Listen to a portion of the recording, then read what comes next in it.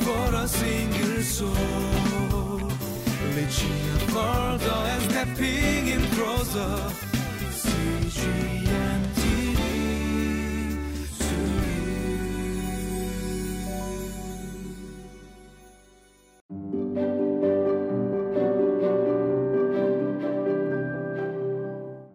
Welcome to Living Life. One of my favorite books is the book called The Case for Christ. I'm sure many people know about the book, but it was written by a man named Lee Strobel. When he wrote it, he was a reporter for the Chicago Tribune. And at the time, he could not understand his wife's sudden conversion to Christianity. So he did what all normal people would do.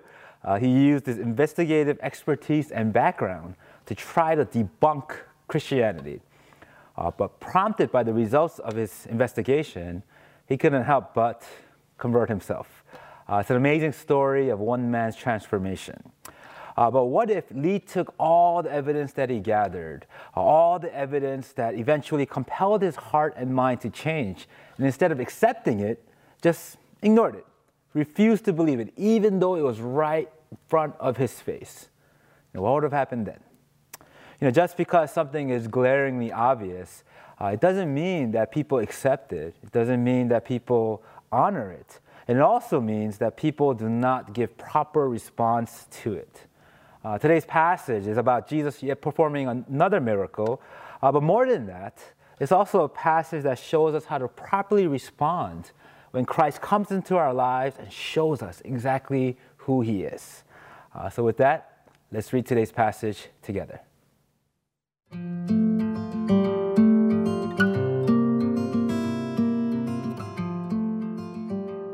Luke chapter 11, verses 14 through 28. Jesus was driving out a demon that was mute. When the demon left, the man who had been mute spoke, and the crowd was amazed. But some of them said, "By Beelzebul, the prince of demons, he is driving out demons." Others tested him by asking for a sign from heaven. Jesus knew their thoughts and said to them, "Any kingdom divided against itself will be ruined, and a house divided against itself will fall. If Satan is divided against himself, how can his kingdom stand? I say this because you claim that I drive out demons by Beelzebul. Now if I drive out demons by Beelzebul, by whom do your followers drive them out? So then they will be your judges. But if I drive out demons by the finger of God, then the kingdom of God has come upon you. When a strong man fully armed guards his own house, his possessions are safe. But when someone stronger attacks and overpowers him, he takes away the armor in which the man trusted and divides up his plunder. Whoever is not with me is against me, and whoever does not gather with me scatters. When an impure spirit comes out of a person, it goes through arid places seeking rest and does not find it. Then it says, I will return to the house I left. When it arrives, it finds the house swept clean and put in order. Then it goes and takes 7 other spirits more wicked than itself, and they go in and live there. And the final condition of that person is worse than the first. As Jesus was saying these things, a woman in the crowd called out, "Blessed is the mother who gave you birth and nursed you." He replied, "Blessed rather are those who hear the word of God and obey it."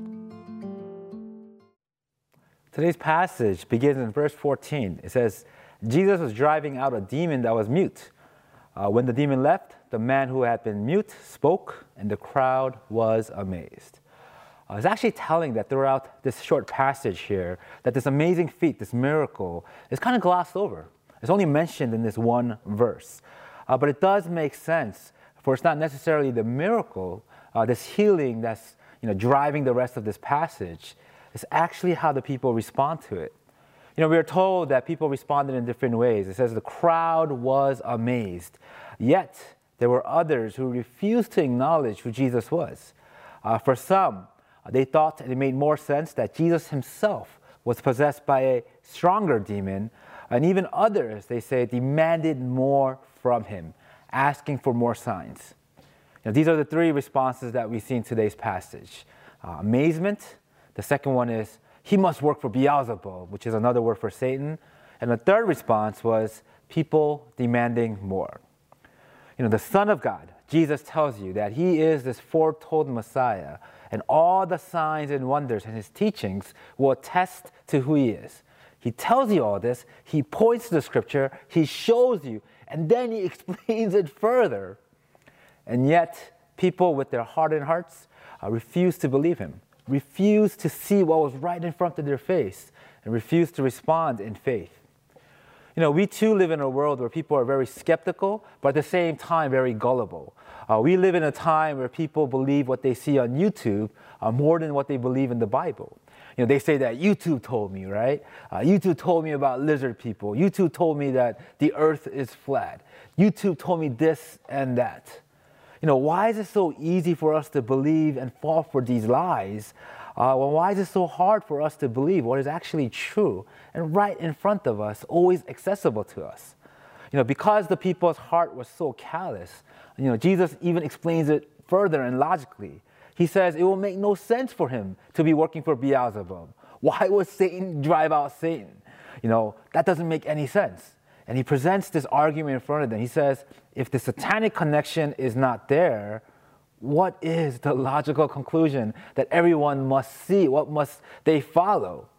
He tells us actually in verse 20, he says, but if I drive out demons by the finger of God, then the kingdom of God has come upon you. This was Jesus' point. In front of us is the Word of God. In front of us is always the Word of God. And at the same time, I know that God has spoken to you in many, many different ways. That God has revealed himself in many different ways in your life as well.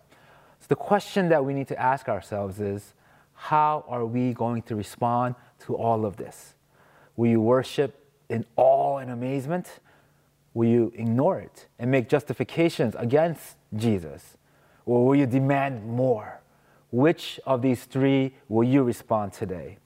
I pray that everyone here today, in the presence of God and his word in front of us, that we are able to respond in faith, that we are able to respond in amazement and what Scripture calls the fear of the Lord, and be able to respond every day in worship, knowing who Christ really is.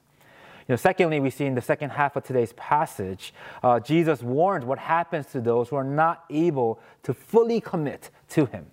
We read in verse 24, it says, when an impure spirit comes out of a person, it goes through arid places seeking rest and does not find it. Then it says, I will return to the house I left.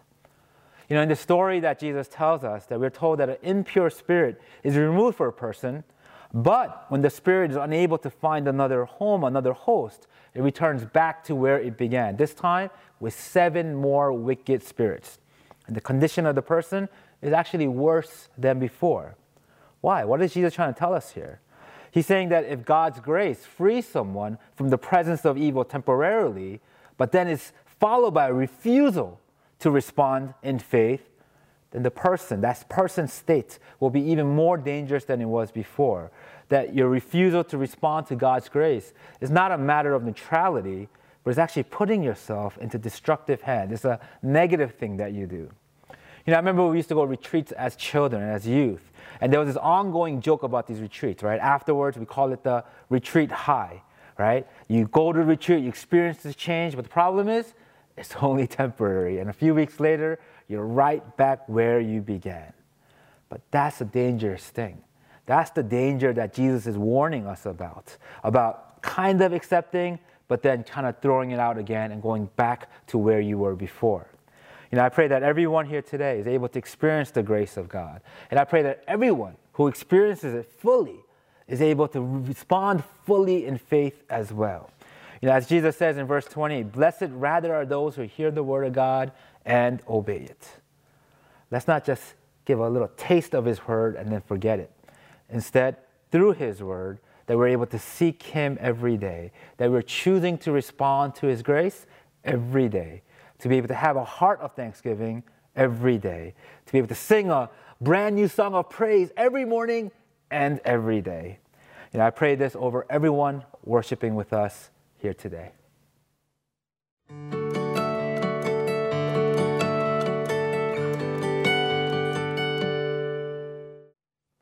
What I truly love about this daily devotional, this living life, is that our devotionals, it doesn't really end when we close the book. It doesn't end when we close the living life.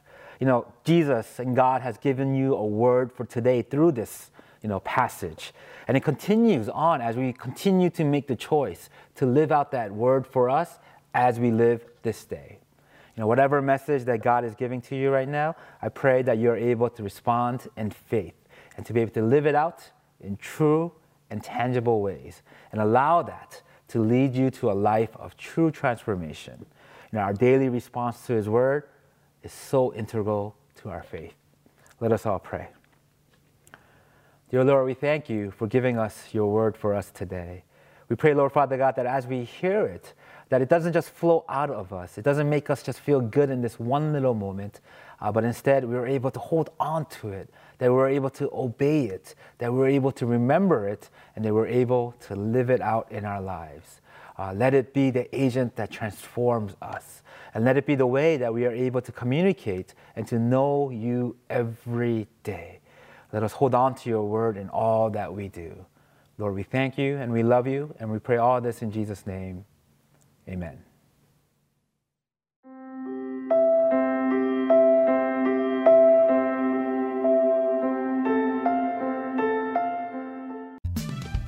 For a single soul, reaching further and stepping in closer.